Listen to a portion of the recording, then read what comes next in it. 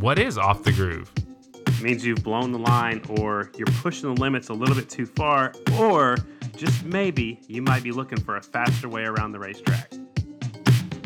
Off the Groove with Scotty Dubler. Flat Out Friday was awesome. It's so cool to see so many motorcycle enthusiasts all gathered in one spot to see some motorcycles and some great motorcycle racing. Hats off definitely to Bronson Bauman. After falling off in the main event, still picked himself up and went on to win the pro main event, took home most of the cash. Motion Pros, Cycle Gear, and TDFJ all announced they're going to renew and will be a part of AFT once again this year. NBCSN also announcing a multi-year agreement with AFT. Hopefully you'll hear more about that here pretty soon. We've reached out to Michael Locke, the CEO of AFT. Hope to have him on soon. Also new, I just saw that Bugs Pearson, Robbie Pearson, number 27, will ride an Indian for RJ Performance, and the tuner is Rick Canode. People in the pits might know him as Ricky Racer. Used to be the tuner for Ronnie Jones, a good friend of mine. So it'll be cool to see another rider on an Indian in 2018. This week's guest is Johnny Lewis, and he knows a thing or two about putting different brands into main events. He's actually rode more twins into Grand National main events than anyone in the history of our sport.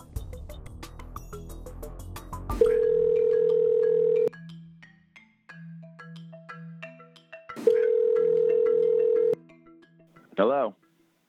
Johnny Lewis, what's going on? Yeah, this is him. How are you, Scotty? I'm great, man. It's good to catch up with you. I just got a picture of you, and you're holding a cup of coffee. Where are you at? Just ran into town. I live down here in Florida, but I kind of excluded myself from everything. Live in a little town, Center Hill, and I kind of have to run into town to get good service. I knew I got this important phone call with Scotty Dubler, the voice of Flat Tracks, that I had to make sure I had crystal clear service. We're down in the valley in the center of Florida, so we had to, like all the bicycle guys, everybody knows, the tallest point's only about 20 minutes from me. So yeah, we're roughly in that area just to, get that connection from across the country for you. I appreciate it. So what's been going on since Paris? That was the last time I saw you out in California at the season finale. What's been going on? What hasn't been going on? I've just been nonstop with schools. I started schools, my 10 training up this winter. I've just been pounding away at that, but building a new facility at the same time. And, I have people coming in and out of that, and then also going to other racetracks. I've been out to Pensacola. I traveled north to North Florida to use a little track there. In a couple of weeks, I head up to Shelbyville, Tennessee to do an indoor school. And then, just prepping for Daytona. Sounds like you're the busiest man that I know. I love watching you on social media. You're building, container box houses, working on racetracks, and then working with a lot of different riders. So I love following you on social media. It's definitely worth the follow. Yeah, it's it's one of those roller coasters that you just don't want to get off of. Everything's kind of clicking. I got the school where I really, really enjoy it. I'm tracking the people that I want, to be training. There's anywhere from young kids to, older riders that are just getting into it for fun, for a hobby. And then also working with, some of these super talented up and coming riders. And it's a very good mix for me. Kind of keeps me humble, I guess I could say, as far as getting back down to, the basics, but also reintroducing the basics to some of these top riders that, maybe they're skipping a step here and there, and I have to kind of put them in their place and remind them. And then, then I take them road biking or stuff like that, the physical side too, and show them that, I am 28 years old, but I'm still not that old, Scotty, just have to remind these kids. Yeah, you have to show them that you're still fast and not that old, right? I like it. So how did you come up with 10 training? What was the vision behind it? I've been training people for years. I mean, even before I did another school with somebody else, it's one of the first, my earliest times I remember, like, kind of taking somebody with my wing was actually, flat tracker, now road racer, Nick McFadden. The kid was like 9 years old, and his dad literally had somebody drive him from Kentucky all the way up to my house in Pennsylvania and dropped him off at 9 years old and say, hey, like, train this kid for a week, and take him riding and do everything. So, it was just kind of a pure passion of mine. I just loved, sharing my knowledge. And that's kind of what keeps driving me is, just being able to provide a knowledge, whether it's on the motorcycle, off the motorcycle.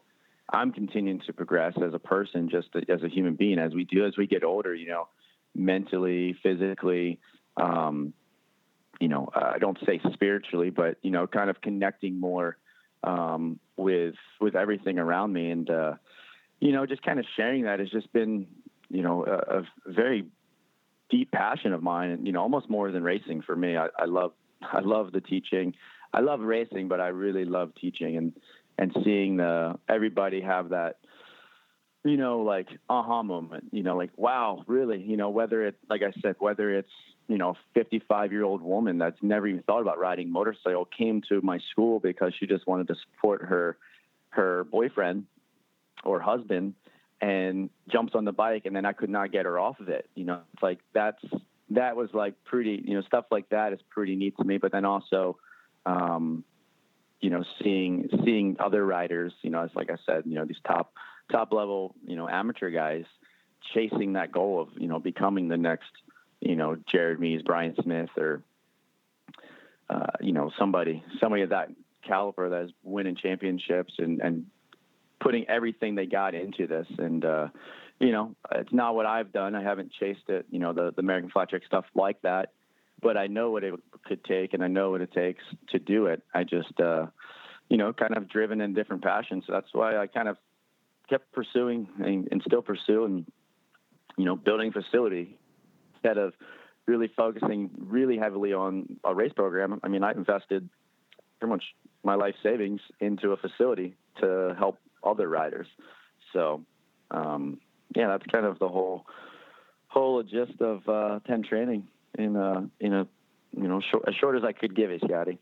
Yeah, it's a lot more than just riding, though. I mean, you teach him how to eat better. I saw Cole Zabalos down there, and he was working on some monkey bars, and then you guys took him on a long, bicycle ride. And who else is down there that's been down there just recently? I know Dallas Daniels but a lot of fast guys have been down there recently.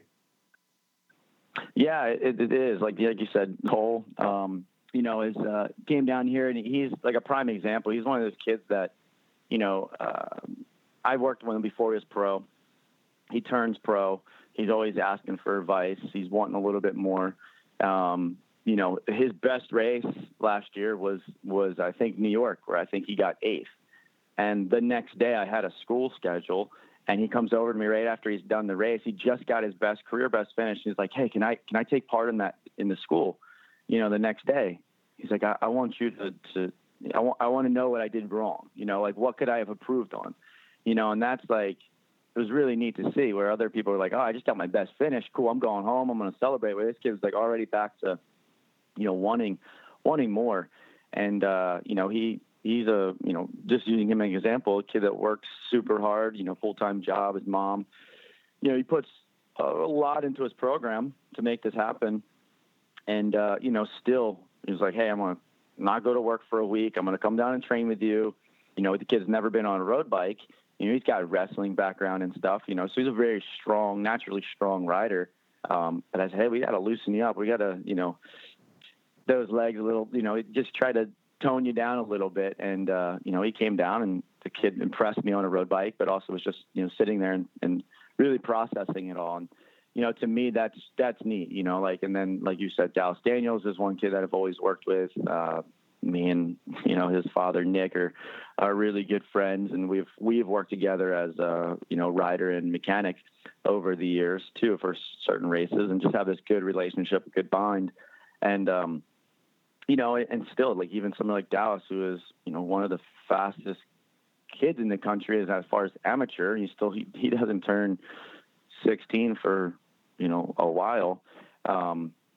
He's still just chasing inches, and just getting him to want every inch on that track that he can perform better on. And, and then, physically and mentally and stuff like that. So, and I got other guys that are coming in and out of the facility, some road racers that talk to a lot of guys, kind of give them as much advice as I can, because I know everybody's, can't come and train with me full time, but, there's other ways of getting some of this stuff over to them. So we have a good program. We have actually we're progressing, and we have some pretty neat stuff. I think we're going to be launching here with 10 Training in the near future that really, helps elevate the sport. Like, to me, flat track is a very secretive sport, and I don't think it needs to be that way. I think that's kind of what hindered, flat track in itself, like getting more people involved with it, because the knowledge out there is very, very secretive, and that. So I'm kind of want to open that door a little bit and trying to share some of this and help more people progress, because the more, the riders progress and more people get involved, brings, more sponsorship, all that kind of stuff, involves more fans. So it's kind of the ultimate goal of 10 Training too, is just, see everything progress. So when somebody signs up, like say I got a hold of you, I wanted to be part of 10 Training, how long would my course be, or does it just vary depending on each particular rider, or how does all that work out, or how do you figure that out? Yeah, well, most of the time, like I set dates, I have a couple dates on the website, and it's like, hey, this is the dates that I set, this is a 3-day, this is what you get when you come to a 3-day. Hey, that's what you get when you come to a 4-day. You can eat my food, you can not eat my food. These are the benefits of it. This, so, but what I always do is most of the time tell everybody, hey, give me, if you're serious and you want more of a one-on-one feel, like, you give me a call and we discuss what's your wants, your needs, your desires, like some personal stuff. And it helps me kind of build that bigger picture, and it allows me to, kind of dig deep, dig into what needs to be worked on. And, so for somebody like you, Scotty, we got a lot of work to do. So I know that. We just joking. But, no, it's just, it becomes very one-on-one, even though, like, I got to do classes that are, 4-day, and maybe there's 4 riders, or 4 days and 6 riders. That's kind of my max. I do 1 days with 10 riders, but the whole approach is a little different. It's more of just, more of the you and the bike versus you, like the other days we get pretty in depth, what's going on. And my wife, Alicia, studied restorative exercise. So it's more of like a, therapeutic way of restoring the body. And, once you realize how much balance goes into flat track or riding a motorcycle or everything, that the connection with everything we do helps, there's never really a downfall of adding one thing or making one thing a little better. So unfortunately, I kind of became a, not just a motorcycle coach, but, a life coach, a mentor, a therapist, like breaking everything down. It gets, it's pretty powerful, like it's because you start to empower people with not just racing or riding a motorcycle, but then I get guys that come to me and when they leave, they're like, man, like, you just made something up, impact on me that I can take over to my full-time job as a, an attorney or a lawyer or an international pilot or whatever. And I can see the crossover, and it's going to make me better at that. And it's like, it's kind of cool that a motorcycle is a tool and it can do that. And that's what, I always joke with everybody, motorcycle to me is a tool, and it's just a tool of life. So, just looking at it that way, I try to approach everything kind of, I'm getting deeper in my older age there, Scotty. Dude, I don't know if you meant to do that or not, but you just put goosebumps on my arms. I think it's so cool what you're doing and helping out these people and fulfilling their life, and you're teaching them stuff that they'll never, ever forget. And I think that's awesome. Yeah, it's all about being programmed, trying to program them. Yeah. Before we move completely away from JL10, I saw a little while back that there was a press release that you're going to actually sponsor Chase Sadoff on Husqvarna. Can you elaborate on that just a little bit? Yeah, so Chase is one of those kids that, yes, he is a very talented little human being on a motorcycle, but it's also his personality, his parents, just the the vibe that I get from them. And, you know, they're just such a great family. And they asked me about, hey, you know, what bike should we get, or what should we do? Hey, we had a Husky. You're racing your schools. You have Huskies for your school. What do you think of them? I say, well, you want to try one? You know, I have one.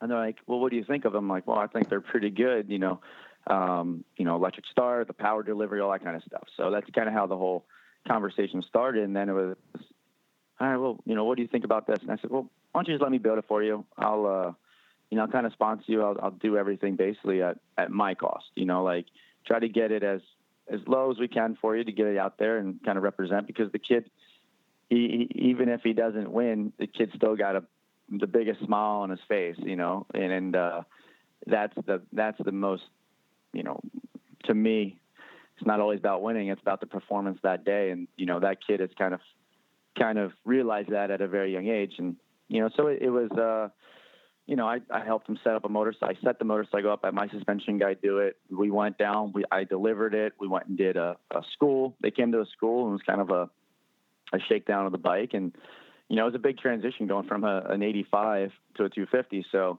you know, we just kind of worked through it and stuff. So yeah, he's kind of like my little protege that I want to, you know, see succeed, you know, both on track and off track. So it's just cool to be associated with a family that's, you know, so willing for me to kind of share my advice and stuff. So that's how that whole Chase Sadoff Ken Training sponsorship came together. Dude, he's a really good kid. You know, he goes out of his way to say hi to me whenever he sees me. And at the Dirt Track Grand Championships, I don't get much of a break because, you know, there's so many races, and he'll stop by and bring me a bottle of water just out of the blue. And I just think that's the coolest thing, you know, because I just sit there and talk all day. But anyways, he's a good kid. So I think you got to put number 10 on that motorcycle, though, and make it even more like a little protege. He rocks number 6 pretty good, you know. Yeah, he does already. So we'll see. I see. I got you. So let's get to know Johnny Lewis a little bit more. You're the youngest rider to win an AMA Supermoto main event. Is that correct still? It was the Unlimited class. So there's 3 different classes. Unlimited was kind of like filled with all the veteran guys, you know, like Mickey Diamond, you know, who he won a Supercross championship, I think, before I was even born, you know, like, but he came back and raced Supermoto. And then Kurt Nicole, he was, I think, 3-time second place MX world champion.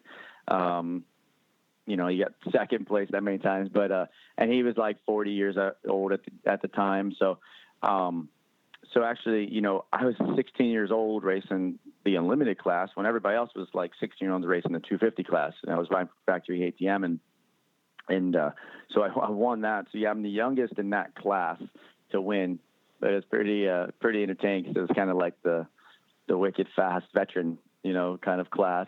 I don't know, luck of the draw that day. It was a big, it was Nashville Speedway, and it was a big 5/8 paved oval with an infield section, and, you know, kind of using a little bit of dirt track style around the banking, road racing style, and kind of connected it all and smoked them guys that day. But, you know, looking back now, that was already 12 years ago. That's crazy. That's a good story for sure. One you'll never forget. So how did you get started riding motorcycles and get into flat track? It's a pretty interesting story. So I grew up, you know, my dad always had motorcycles. He never raced. Like, I mean, if you see my dad, you'd realize he was 5 and he was just not a flat tracker. But he always had motorcycles. We grew up on farm. You know, I actually rode horses and, you know, showed horses and did all that stuff. And then I just kind of played some soccer, and then Dad ended up buying me a PW50, I think, when I was like 6. And then, you know, left the training wheels on. Hey, go ride this thing in the field. Well, you know, those training wheels, you know, you're not supposed to ride a motorcycle with training wheels, and that thing right around the horse ring, hits a rock and swings me and slams me right into the fence post. So that, and it was on tape, so we still have it somewhere. But that's kind of how I got into it. And then it just kind of luck of the draw. My dad's like, oh, let's go to a race. And my first race was actually a motocross. And I went to a motocross race, and it was District 6 motocross. And, you know, I got second place. So my dad looked at the little district book, and, oh, the next race is this weekend. It's Trailway Speedway. And we show up, and he said he showed up, he pulled in and was like, oh, this is a card track. It ended up being a quarter-mile flat track. He didn't know. He thought we were going to another motocross race. And that's kind of how I fell into it. And then we met, guys like Jared Mees, and realized that Jared Mees lived 3 miles down the road from me on the same road, Telegraph Road in Pennsylvania. So just kind of connected with some people and then stuck with flat track. I kind of jokingly joke, like, man, if I adapted to flat track as good as it did, man, imagine if I would adapt to motocross that good, and like, you guys make a lot more money, I bust on my dad a little bit sometimes about that, but that's kind of, we just fell into it, and just really, it's just the people that kept drawing us back, the family, atmosphere, the willingness to share, the little bit of knowledge that people share at the amateur level. People would, help us get going. So that's kind of how we just fell into the whole flat track world. And thankfully I did. I met some great people, met my wife, it's all that kind of stuff is, all happens for a reason there, Scotty. Absolutely. Just the way the stars align that particular day. And, once you go flat track, you'll never get it out of your blood. That's for sure. So let's talk about 2017 a little bit. Do you actually put 3 different brands of motorcycles into the main events? Ducati, Harley Davidson, and then Indian at the end of the season. Adding to the collection, you're the rider that's put more brands of twins in main events than anybody else. So is that a feather in your cap, or how do you take that when somebody says that? Man, I think it's cool, but then I think, man, it means I've ridden a lot of different motorcycles where. You look at guys like Jared Mees and Brian Smith, they've really, Brian Smith now has ridden 3 different brands, basically his career. But, somebody like Jared, he's only ridden 2 different brands, an XR 750 and an Indian, FTR 750. And, where I look at myself and I'm like, yeah, I rode an XR 750 once and I rode an Indian twice, but I rode a Kawasaki, KTM, I rode for Triumph, I rode a, Suzuki, I rode a dual, I think I was the last person to put a dual shocker XR 750 into, a main event. I did that when I was riding for Triumph because it broke and somebody pulled out a vintage XR 750 that raced 2 nights before at Davenport, Iowa or something at a vintage race. So, I look at it as like, that's cool. But then it's also, man, I haven't had the pure opportunities that I'd love to have, but on the flip side, that's also made me who I am as far as people knowing, like, hey, you want to go race? Here's a bike. Like I've had a lot of awesome people offer me some awesome opportunities just out of pure, willingness to let me ride their motorcycle. And, I thank everybody for that.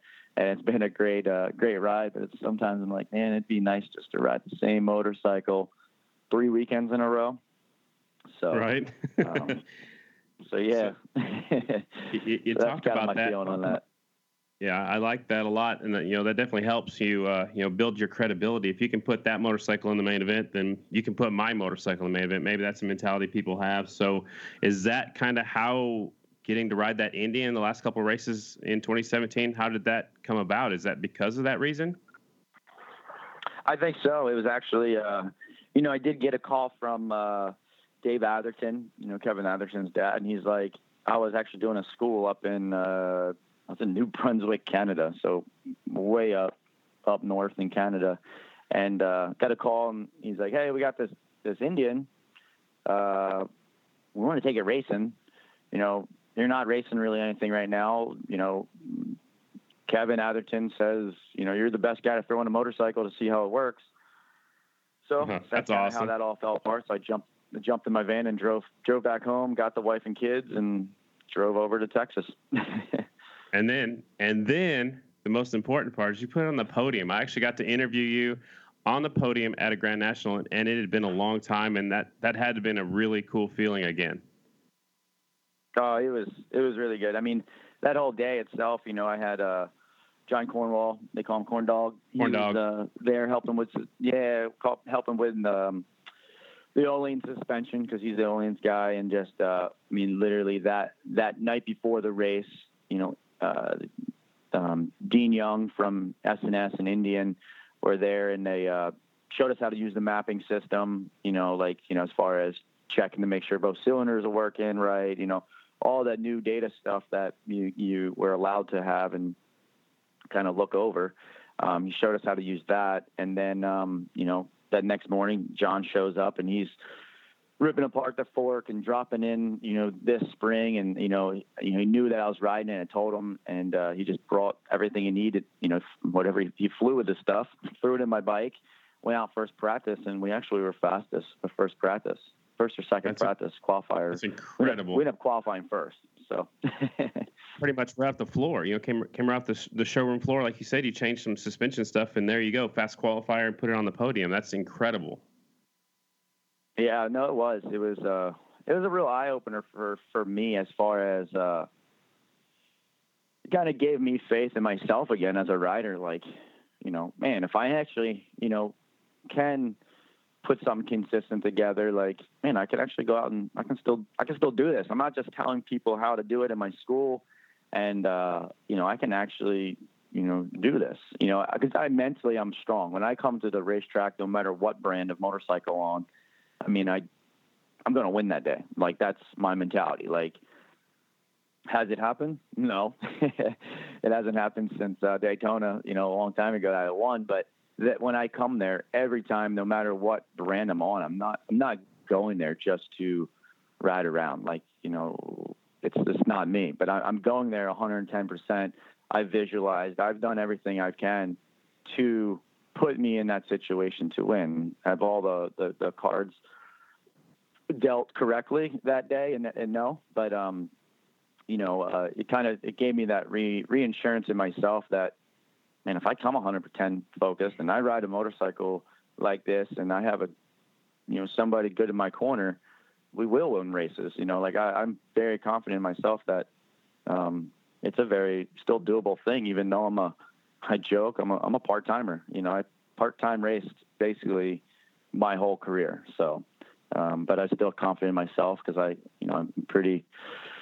think the schooling side of thing really helps that. It gives me that boost of confidence and understanding, breaking down people, their good and bad, and that was kind of the thing, the day of Texas, I was just able to watch Brian Smith and capitalize on his mistake. I mean, he's a former champion, but, these guys still make mistakes, and it's just being aware of it, and be able to capitalize. And that's what I do every day when I teach at school is I'm looking for these guys' mistakes. I'm looking to make them better. I'm looking at body position, emotional, things that are in their emotions, the way they tense up just a little bit. That's all I do. That's all I do all the time is with no matter what rider it is. So that crossover is pretty good for me when I go racing.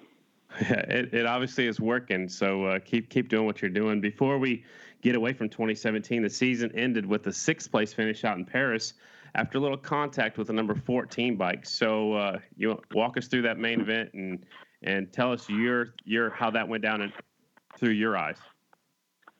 Yeah, no, Paris went. I mean, it went actually perfect. I think that was it was much better than I think people think, they're like, oh, I hit you for a second. I'm like, no, we as a team, we made a wrong decision on, we put a 5 rear tire on that. They opened up the opportunity to run a 5 or an 8. I don't have the race knowledge that Jared Mees has, or, Dave Zanotti or Jake Johnson or, Brent Armbruster. I don't have that race. I'm still a virgin. Like half these pro single or these single riders have more race experience than I do, in the last 4 years. So I just, we just made a wrong call on a tire, and, I was like, all right, I got to get out there and I just got to conserve the tire. Well, when Jared Mees gets off the line right in front of you, you're second. I mean, it is no matter how much you tell yourself you don't want to chase or you don't want to charge, you don't want to push that thing.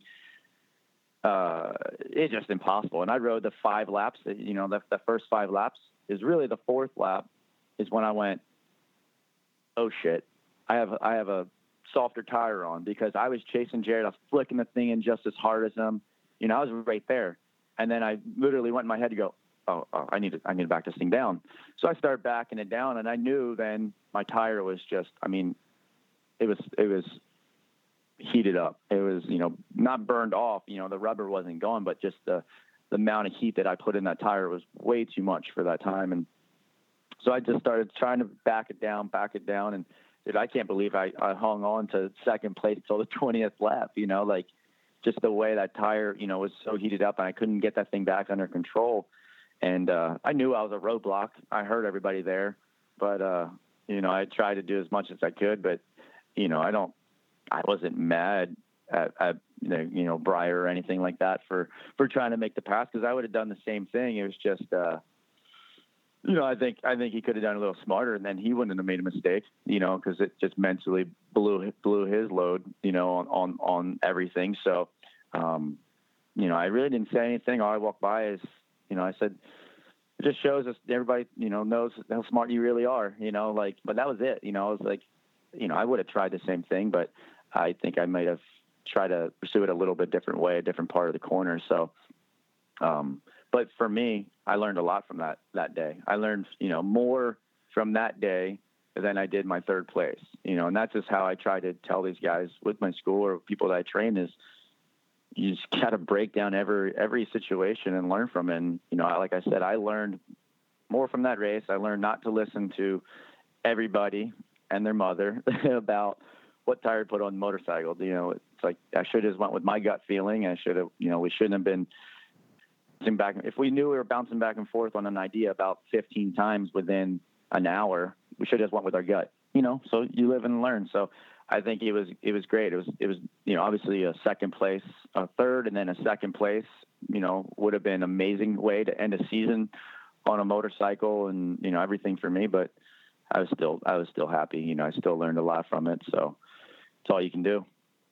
Man, I love that. A rider once told me, I don't lose, I win or I learn. So you learned a lot that day, and It sounds like that day was even more important than your third place finish. So, man, that's good stuff, Johnny. So a press release just recently came out from AFT announcing that you're teaming up with Richie Morris Racing. So part of the JL10 training, Johnny Lewis riding the twins. Are those going to be the same twins that Jared Vandekoy was riding in 2017?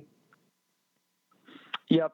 So we're going to race Daytona together, most likely the TTs together, like all the TTs, because I'm about to, announce more details on the rest of the season, but it was, we really, Richie has came to me, the last couple of years. I've, because I'm the guy that lives in Florida, so I've been setting up TT tracks, and, all the riders contact me, hey, are you building a TT this year so we can test? And, just kind of been that guy. So in that all, Richie has reached out to me and rented tracks for me. And then I've also, helped a little bit with, just kind of giving some advice on certain things. And so we had a really good connection, like we get along really well. And, we were talking a little bit last year. We were trying to put something together, but he just didn't get the funding to do a twins program.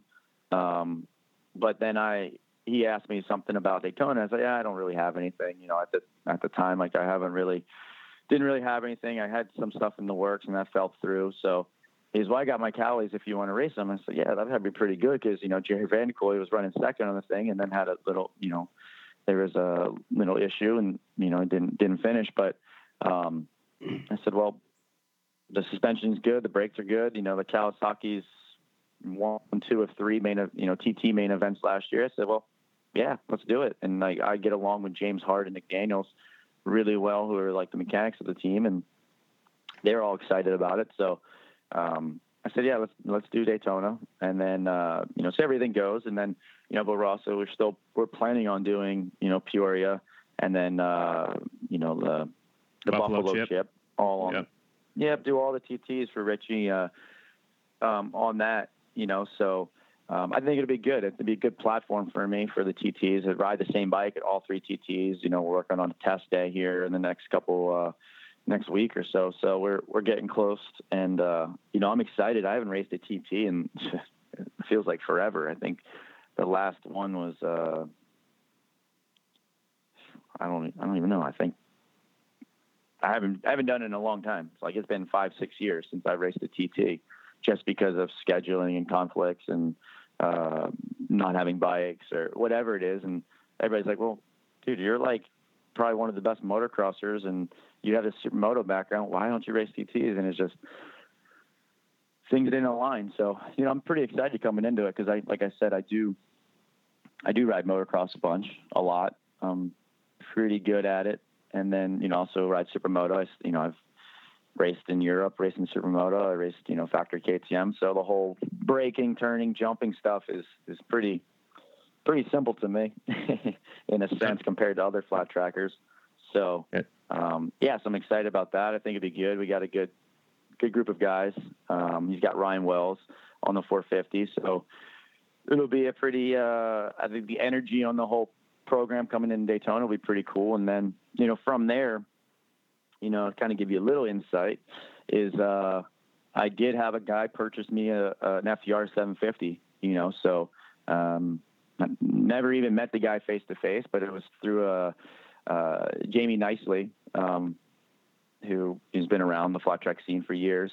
He's like, hey, I got this guy interested in buying one. He's thinking about putting it on a shelf because there's a lot of those guys collecting these things. And he's like, he'd much rather have somebody ride it and, then put it on the shelf, if you, put the thing on the podium or, get some cool pictures. So that was kind of how that fell apart. So right now we're still early stages. We're just trying to build, enough fun to go racing, but at least I know I have a bike, like I have an FTR to go racing when I can. So I think that's pretty exciting for me as far as knowing the capabilities of the motorcycle. Obviously, it's another off season, and then the factory guys have been working on their stuff. All these other guys are coming out with the FTR. So it's going to level the playing field, but I'm okay with that. I'm okay with everybody.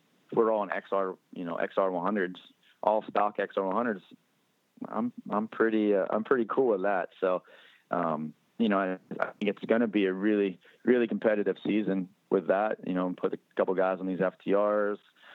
And then we got, Harley, those guys stepping up the program and, adding Sammy to one of those and, stuff like that. So I think it'll be pretty solid 2018 as far as racing goes, and pretty excited to be able to be part of it when I can be still. Dude, that's super exciting stuff. I can't wait to see you out there on the circuit and, being competitive again. And like you said, you've been a part-time racer. Is there any chance in the future that you would hit this, the series and run at least one full year and go for the championship? Have you thought about that?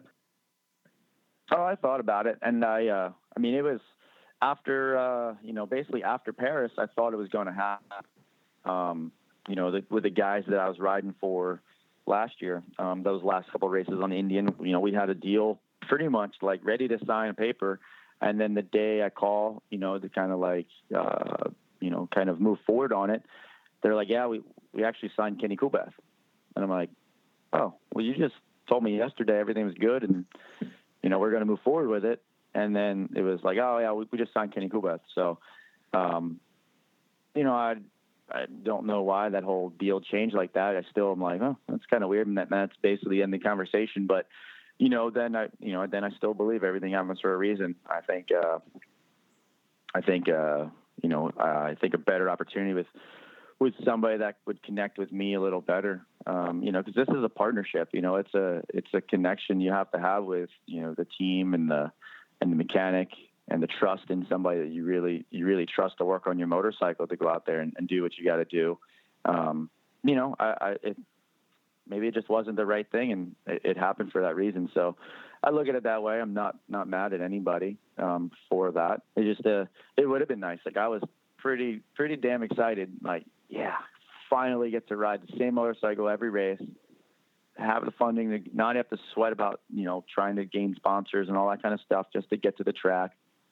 But, if we don't work hard, we don't get what we want. So we'll just continue to keep pushing like we do with that. And, like I do with my school, and it's getting to be what I want. And, just tying everything together is, it's all coming together. So yeah, I would love to. I think I have the pieces of the puzzle, to do it. I think that the talent, the everything's there, the mindset, to run a full schedule.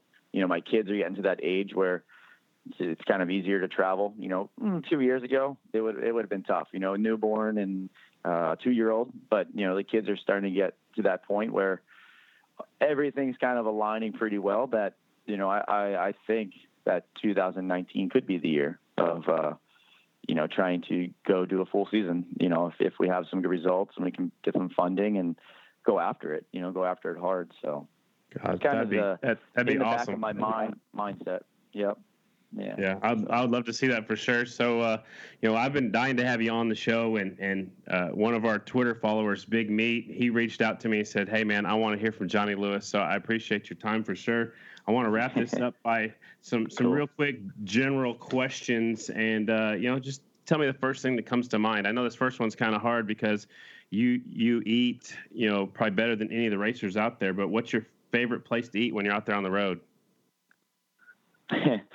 Yeah, that's tough. I'm a plant-based. I do plant-based. So the best thing for me is with being a plant-based, athlete, which is, considered vegan, is we really search and we find, these cool little, places to go eat, so we don't eat at fast food places. We don't eat at your, Steak and Shake. We don't, everything, these names of these places are, these are mom and pop little shops or, a boyfriend and girlfriend that got into it. So that's kind of probably the coolest thing about my food lifestyle is that we search and we find these niche places, and it's, you're surrounded by, I'm a very holistic, I'm a very energy feeling kind of guy. And, you go into these food places and, you go to Outback and everything, and just the mix of people. You go to a plant-based place, everybody's there for kind of the same reason, it's like, it really draws you in. So to not elaborate too far, but that's, I don't have a favorite place because every place has something different. We change it up. I gotcha. Do you have a funniest moment of 2017, whether that be on the track, going to a race, or just, at the 10 training school? Oh man, I laugh a lot. It's with the students, with everybody. I think some of the best laughter though has been from my son. The 3-year-old age has been amazing. So the laughter, the best in times is came from him. So I don't have one time because it's every day we find something to laugh about. Does he own a pair of shoes, or he's always barefoot? He's barefoot. The only time he puts shoes on when I make him put his boots on was when he tries to ride his electric motorcycle that I got for him. That's awesome. So we're trying to have Michael Lock on the program here pretty soon. So that being said, if you were in charge of the AFT series, what would be the first thing you would change? Man, hope Michael Lock. No, I'm just joking. I'm pretty good with Gene, that Gene guy there too, over at American Flat Track. I think their guys are doing a great job with everything. I think there are a lot of ideas on developing the sport and all that kind of stuff. My biggest thing is, trying just to connect to new and more people, and trying to build more of an image for the riders all around. Maybe not just the top guys, but trying to include the riders that don't get the exposure in different ways. So I think some people get too much exposure sometimes with stuff, and it's part of winning races and being on top. But trying to find that balance there is something that I think is really key for growth. Showing the personalities of not even the top guys, but the day in the lives of everybody struggling, trying to just get to the racetrack and stuff. So I think they're doing a great job at it. I think they could just do, I think it could do better. And that people can connect, fans can connect to somebody like, just using somebody like Cole a little easier than connecting to, Jared Mees or Brian Smith. I mean, personally, I don't know what Brian Smith does. Nobody really does. He doesn't post much, stuff like that, where it's good, it's good and it's bad, but, I really think there just is a little bit more, just try and connect the fans and put it that, hey, we're all real people. Cause sometimes it almost seems like, we're not, if the top guys aren't real people, they're just machines, but they're really just real people. So I just trying to find that balance is the biggest thing, I think. And I think that would draw more people to be interested in the sport. It kind of seems like it's a sport you just can't get into, but it could be. So I think finding that connection is the biggest thing. I like that a lot, Johnny. I started doing this, this podcast because I wanted to get behind the scenes and learn more about the riders that aren't necessarily on the podium every week. So I love doing it, try to promote the sport and make a connection with the fan to the riders. So I love doing this and definitely appreciate your time. But I got a couple more questions before we let you go. Who's your toughest competition out there? I tell everybody this, it's myself. Like I'm a very, as this interview goes on, you can tell I'm competitive against myself. I'm not competitive against other people. Goes back to the racing side of things. Like, I just don't feel like I've given my full performance. So that's what keeps me driving each weekend is, I don't care if I beat these guys. It's scary. I just want that performance that I feel like I can get. And that's it's that ongoing battle I have with myself. So, all my students, will agree. That's what I say every time is I'm my toughest critic. I am my hardest competition, and that's the way it should be. Dude, I love that answer. It's the best answer we've had so far, I think. Couple more. What do you do with all the trophies that you win? I mean, do you have a special place for them? I really haven't won much trophies since, I won a bunch with Monterey Supermoto, all my Daytona trophies. It's kind of funny. I don't hold on to things. I'm like the worst when it comes to holding on to things. I think one of my Daytona trophies is at my buddy's shop in Pennsylvania that I managed this KTM dealership. I think one's there. I think some of my other stuff's in my other buddy's basement. Once I moved out of Pennsylvania, my leathers I give away to people, fans or class of 79, and they can, do some charity stuff with them. Last set of leathers I gave to Robbie Bobby Lennon, or my Triumph set of leathers, because he owns a Triumph dealership, and I did a school at his place, and factory KTM leathers all over the place. So, and then the trophy that I got at Texas, I actually won, but I've been able to get it back from the team that I rode for. I just have it. It was at the dealership on display, and then you actually just reminded me, and I needed to call to get it back, because it's pretty cool trophy. And I don't know if it's just because it's my last one I haven't had in a while. I'm like, I want that thing back to hold for a little bit, but yeah, they're spread out everywhere.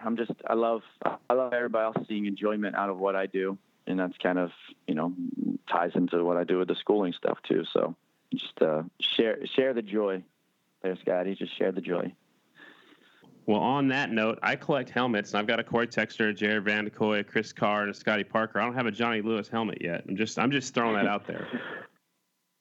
On that note, I'm actually the worst when it comes to. I'm like, I'm going to save this helmet, and then I go and I wear it at Lima. Yeah. And then it gets destroyed, and then so I'll see if I can dig through. But yeah, I'm like, okay. I love Jeff and I love Arai. They keep me safe, but I use those things until they are worn out. I ride so much that I usually wear out everything I get. Well, I don't care if it's worn out, as long as it's your helmet. It's got an autograph with JL10 on the front. So hang on one for me. What is your favorite track? It could be, flat track, supermoto, motocross. It doesn't matter. I don't even care. It could be a supercross track. What is your favorite track? Man, you ask me this stuff, and I hate not being able to give you like one certain track. It's like my favorite track, and I just going from, because I talk about this with students and stuff. I say every track is my favorite track, because it has to be. You have to love that track. If you're like, oh, well, that track was shit, this and that. So it's tough. Everybody's like, oh, you probably love Daytona short track because you won it. No, I I did not enjoy riding Daytona short track. You know, I went good all the time there, but to me that wasn't like, you know, you weren't able to ride, you know, like that whole let loose, let that thing float around, bounce off the corner, you know, do all that kind of stuff. So, you know, I think a lot of the times, you know, like the most challenging track is kind of my favorite, and that I haven't really been able to get the full potential out of, and it's Lima. You know, like Lima is one of those tracks that you think you have it down, you think you're doing good, and then it just kicks your butt. And I just, I love that, because I'm still chasing that like perfect lap around Lima. You know, I've got it in practice. You know, I've qualified first. I've sat on pole at Lima back when I rode the Kawasaki there, and you know, and now it's like, but then I wasn't able to execute in the main event. You know, I led some laps, but wasn't able to put it all together. And I think that's actually my favorite track, because to me, it's like one of the tracks you can't get perfect. And if you get close to perfect, feeling on that track is kind of what, you know, then you're doing something, you know, like, but Breyer, when he went last year, the kid, he did not ride that track perfect, but he put it all together, you know, and like he was making it work. And that's what I think, you know, that's what's cool about a track like that, is where you just have to kind of step outside that comfort zone a little bit, drive it in, you know, do everything you can, and just to put it together, you know. And that's, you know, to me, that's my, I guess that would be my favorite track. So that's why I usually try to find a motorcycle for Lima, because it always seems to kick my ass. Well, that's the most unusual answer for favorite track that I've gotten, but I totally get it. I understand, and I loved it. I'm not normal, Scotty. Well, I know that, but that's what makes Johnny Lewis so great, man. You're not normal. You're different. I appreciate your time. You're such a busy guy, and I love following you on social media. The 2012 Daytona Short Track winner last year, 16th in the points, JL10, Johnny Lewis. Thanks so much for your time. I'm looking forward to watching you in 2018, and I hope we can catch up along the way and you know, follow your progress through 2018, man. I wish you well. No, thank you. Thanks for having me on. It was good. That was Johnny Lewis.